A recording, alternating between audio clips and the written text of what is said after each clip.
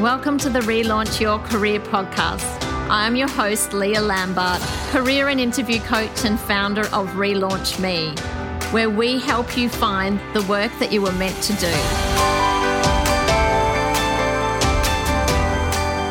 Hello, everyone, and welcome to the Relaunch Your Career podcast.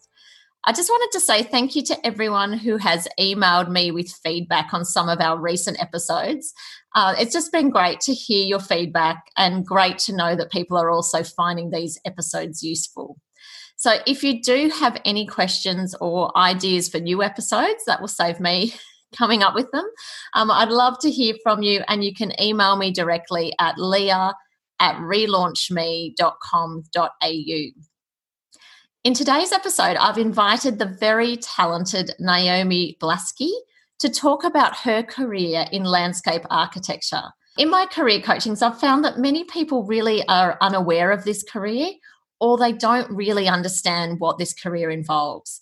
So I've asked Naomi to join me today to enlighten us all. Welcome to the podcast, Naomi. Hi, Leah. Nice to be with you. So Naomi, if you've listened to some of these episodes, you'll know that we like to start at the beginning. Can you tell us how you came to choose landscape architecture as a career in the first place? Yeah, so as a young adult, I was really interested in environmental issues and design, and landscape architecture was the natural union of those passions. And so what did you know about this career when you chose it? Had you done lots of research? So I actually didn't know any landscape architects when I began looking into courses. And in the year 2000, when I was in year 12, sustainability wasn't a common phrase. It actually was barely used, but I understood that this was a growing industry and I really wanted to be a part of it. And now environmental issues and design obviously couldn't be more important to the way we live and use our recreational spaces. In terms of research, at the time there were 2 uni courses available in Melbourne. I was drawn to the 4-year Bachelor of Landscape Architecture course at Melbourne Uni. It had some great social science and engineering subjects, and there are now more courses available in Melbourne.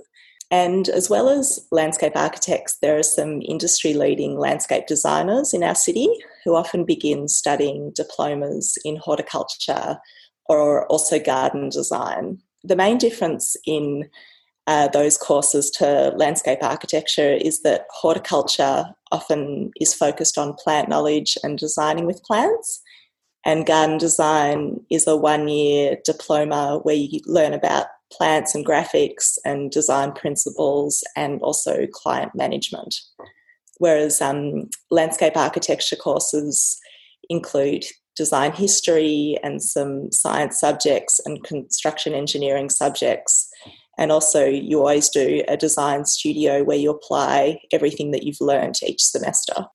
So I know from speaking with some students studying both architecture and landscape architecture that it is quite a high workload at university, this course. What sort of comments could you make about the course in terms of the content and the workload and the intensity of the course? Yeah, it's certainly intensive.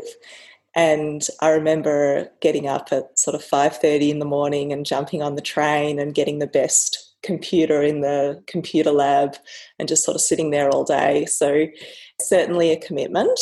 But I think a lot of design courses are that way, and they're just very labour intensive. So the design studios are, I think it's a lot of time in terms of time involvement. But I guess they've got all of these supportive subjects in terms of those social sciences, the engineering subjects. You learn about plants and then also all of those history subjects, which really give you this very well-rounded professional grounding when you graduate, that you've got a really good footing in terms of an academic understanding of the industry. Wow, I didn't realise it was such a broad course. What sort of science subjects did you study? Well, you really need to understand a lot about soils, a little bit about construction. You need to understand about water, a little bit about surveying. So as a landscape architect, you draw a lot on different industries, and you need to know a little bit about all of these industries that you're going to be engaging with. And they're often consultants that you draw into your projects. And although you don't need to know everything, you need to know enough to engage with all of these professionals. So this is what you're tapping into in the course. Right. So you finished your 4-year degree at Melbourne Uni. So I assume there were a number of different pathways that you could have pursued after completing your study. Can you tell us about what your options were on completion of your degree? Yeah, so after studying, I was very keen to get to work. With regards to the career pathway that I chose, I opted to move into private practice, which is a commercial company.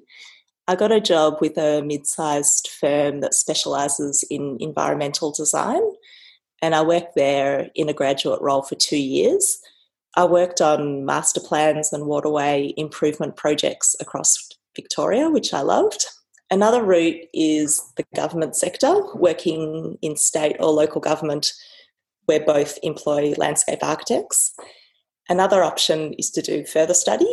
So a lot of landscape architects do postgraduate degrees in urban design or architecture or planning or construction management, and that can be a real benefit later in your career. So those are some of the pathway options, or there are many more. You can start your own business, or you could do. You could go into teaching. There's lots of pathway options. And so quite a few of your colleagues would have gone on and done postgrad straight from finishing the bachelor? It's interesting. I started studying with 30. There were 30 in my course.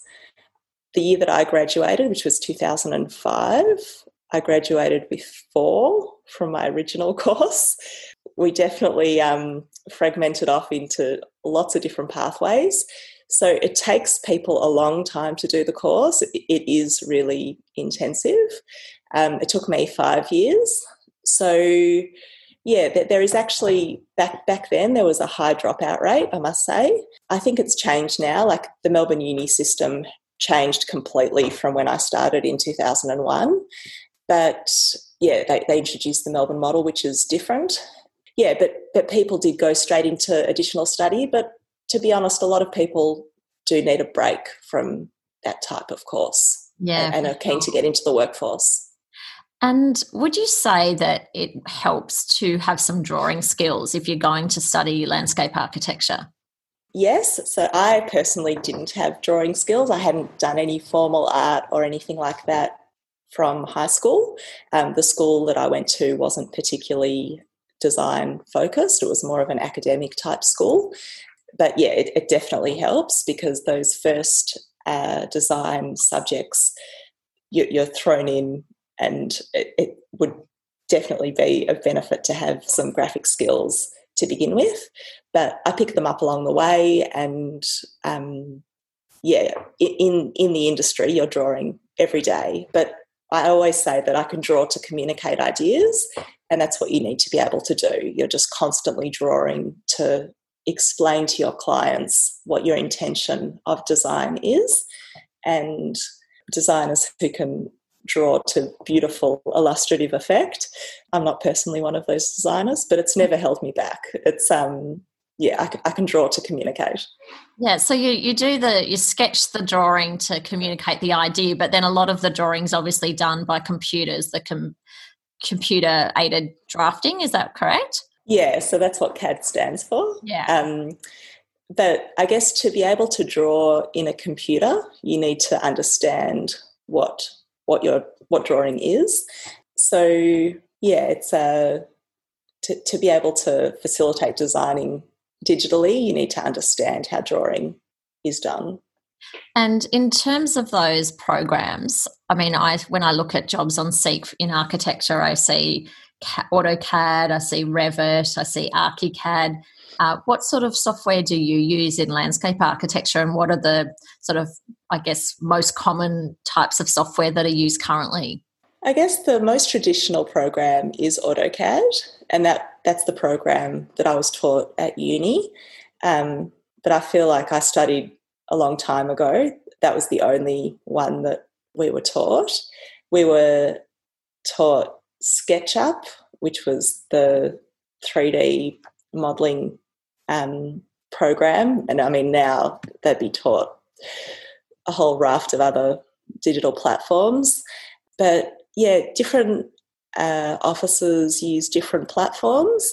But I guess once you have a foundation of digital understanding, you can oscillate between different programs. You get very quick at, just a digital understanding, and it just becomes the way you think. I mean, I'm in my mid to late 30s, and I'm not that young, but you still, you just spend so much time on computers as a landscape architect that, it just becomes very much what you do. And I guess that's one misconception with landscape architecture. People think you're on site all day working with your hands, and it's not quite like that. You spend a lot of time on the phone, in meetings, and on a computer. I think that's the misconception. I think a lot of people, when I talk about landscape architecture, they think you're going to be outdoors, and often they're people who would like to work outdoors, and they select that as something they would like to do, and they're a little bit disappointed when I tell them it's actually an office job. It's very similar to architecture. It's there are times spent in meetings and outdoors nutting things out, but it is very computer based. So what percentage of your week would you say would have been indoors versus outdoors, just to give us an idea? It just depends on what's happening. There are meetings can be long. There are days where you can easily spend 2 hours on site, standing in the sun. But it just depends. If you're spending time documenting packages, you can spend all week at the computer. But it also depends what level, I guess, you are. If you're at sort of my level, which is that sort of senior or associate level, you do spend more time in meetings, talking on the phone. Whereas if you're more of a junior level, you'll spend most of your time documenting and doing sort of designing work, which is more computer-based work. Yeah, that makes perfect sense. Something I probably should have asked you at the beginning, Naomi, for the purposes of for people who perhaps don't know much about this area. Can you explain what a landscape architect actually does? Because again, that's quite confusing, I guess, with landscape design and landscape gardening. Yeah, it's the classic party question. So people say to me, what do you do? I'm a landscape architect. And they look at me a bit blankly.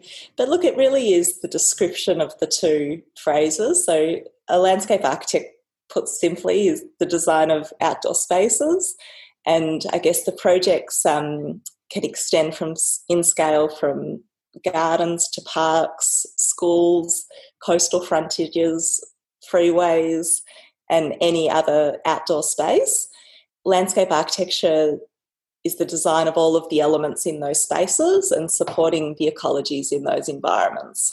So it's a very important job, and it's sort of never been in people's awareness more than in 2020. Yeah, that's right. And you've now worked in a number of different areas. So you've worked in residential, you've worked in commercial, and you've also done some work in public spaces. Can you tell us a little bit about, the different types of environments you'd be working in these different areas? Yeah, so the main difference in those different types of projects, it's just a difference in scale, which then is a difference in complexity. So a residential garden for a new home would take, say, 6 months to complete, or it can take a couple of years. I worked on one house that took 5 years to complete, and it's just a difference in programming factors. The work for a new garden normally begins with a design based on a client brief and budget, which then gets approved and costed and then moves on to construction, which is a loose guide. Whereas public work has the complexity of stakeholder groups, such as community and cultural groups or councils and government agencies. And you typically get engaged to complete a design phase, and then there'd be consultation phases with those stakeholder groups, which gets worked into your program. And those stakeholder group discussions can be really interesting because you're engaging with different sectors of the community, and their input is really critical in understanding a site and the needs of the future users. But also it can be really challenging balancing the competing priorities and attitudes of those groups. So, yeah, they can take form in meetings and big open days, and you can often see big community sessions and where you have to advertise for those sorts of things, or petitions, or things can get quite complicated when you're making big changes to public spaces. So, it's a really dynamic industry where every site's completely different, and it challenges you in new ways, each project. When you were working on that type of project, Naomi, would you, like the landscape architects themselves, would be potentially out talking with the community, listening to concerns, is that right? Yeah, so the landscape architect will often act on behalf of the council and will run those community consultation sessions, and they'll gather all of the data and the feedback and they'll present it back to the council, and they'll collate all of the feedback and they'll prioritise everything, and they'll say that this is important and this is less important, and then that will all get fed back into the concept design for the new work. And so there's also, you can go to TAFE and do a diploma in landscape design. Are you able to explain the difference in the type of work that a landscape designer would do versus a landscape architect? It's tricky to differentiate the types. I think a landscape designer could bid for certain jobs. It's hard to know what may be suitable or unsuitable. So definitely gardens and small parks and things would you definitely be able to go for. But things like large schools or universities or big parks, I think would only be open to landscape architects. Yeah, so it sort of maybe depend on the budget almost, the size of the budget. Yeah, it could be budget driven, or might be the amount of consultation. Then when you add in things like different ecologies, so there's something called water sensitive urban design, where you're looking at reusing urban runoff and working with ecologists and sensitive ecosystems and drawing in different consultants. And I don't think that sort of level of complexity would be maybe suitable for a landscape designer. But I'm also not an expert of what differentiates work for a landscape designer and a landscape architect. But there are bodies, so there's the Australian Institute of Landscape Architects, and there's also a similar body for landscape designers. So they might be able to more differentiate where the line is.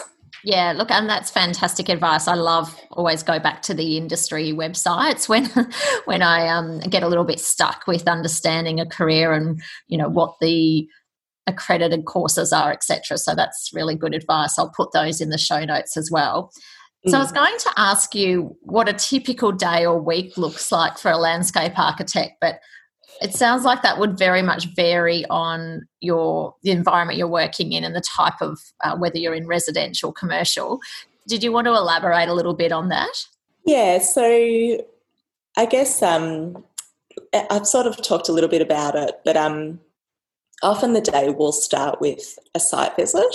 So the sites they always start at 7:00. So I'll often go to a site visit at about 9, and they're always ready for you by 9 o'clock. On site, you're often inspecting things like materials that may have been delivered, checking plants set out, or a paving design, or talking through wall heights or anything else that may have cropped up. And then, you could head back to the office, writing up everything that you've discussed on site and emailing it out to anyone who was on site. So you've always got to cover everything in writing, and then spending some time on the computer, drawing up some new designs. You spend lots of time on the phone talking to clients and contractors and suppliers. And that's about a typical day. The days just fly. All the days fly, I find. And that's about a typical day. It sounds really broad in terms of, the client contact, there's organisational skills. Assume there's always time pressures as well.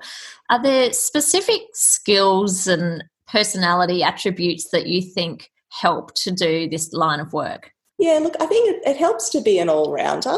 Like you need to be a detailed person, which I think all design professions lend to that skill. But also you need to be good at problem solving. There's just constantly issues that come up in construction.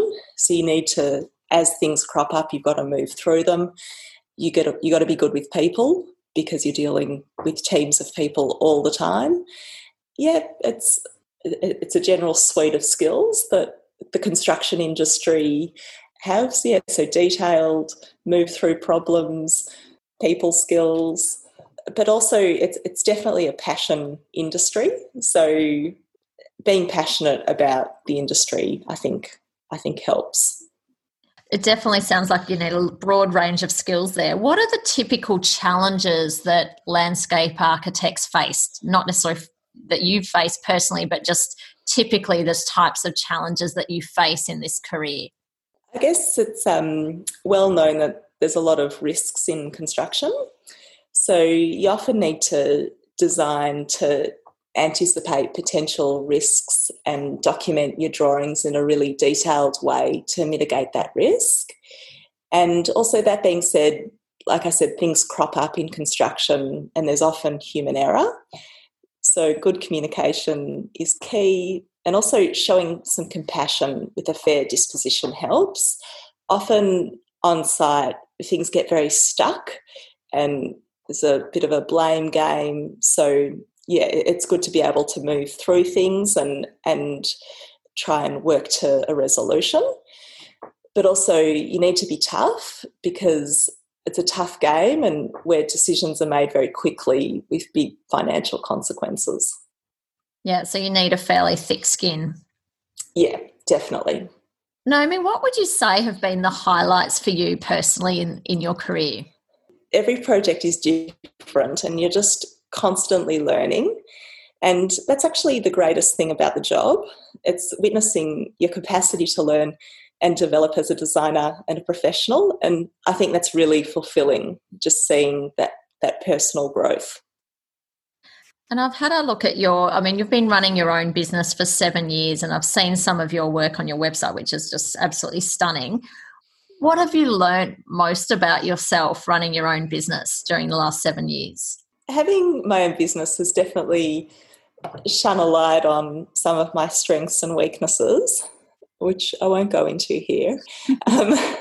But you have to become really self-reliant and resilient without the infrastructure of a complex support team to draw on. So it's also been a great opportunity to collaborate with really good architects and contractors and suppliers, and I guess they become your support team. And I've also been able to establish more meaningful relationships with my clients, which has been really wonderful. So what advice would you give to a young person considering a career in landscape architecture with the experience that you have? I'd say the course is really challenging and it will take a lot of persistence, but the rewards are really worth it. And like I said, the industry is really dynamic and it's really filled with lots of passionate people. And I guess that passion's driven by people really wanting to do something good in the world, which is, that's just something that's always driven me as, I guess, a basis for my professional development. And in time, you'll have opportunities to work on projects that enhance the way we enjoy open space and that can sustain our environments for generations to come, which is pretty special. Well, it sounds like, I know from speaking with you that you are very passionate, and I think one of the most important things, whatever career you choose, is choosing something that you are genuinely interested in. And I think, more importantly, when you have to go and do that type of intensity of that level of study and that sort of intense 4 years, you really do have to love it and see that end goal, don't you? Yeah, you got to keep your eye on the prize. Yeah. Well, look, Naomi, it's been fantastic to hear about that. I've learned a lot just from chatting with you today. So thank you so much. I will put your details in the show notes so that people can find you if they're looking for more information. But look, thank you again. It's been great to have you on the podcast, and I wish you all the best with your career going forward. Thanks so much, Leah. Happy to spread the word. Bye. Bye. I hope you enjoyed this episode of Relaunch Your Career. If you did, please subscribe, share with your friends, leave a review, or connect with us on social media at Relaunch Me Career Consulting. If you have any questions about the episode or the work that we do, then contact us via the website relaunchme.com.au. Thanks for listening. Have a great day.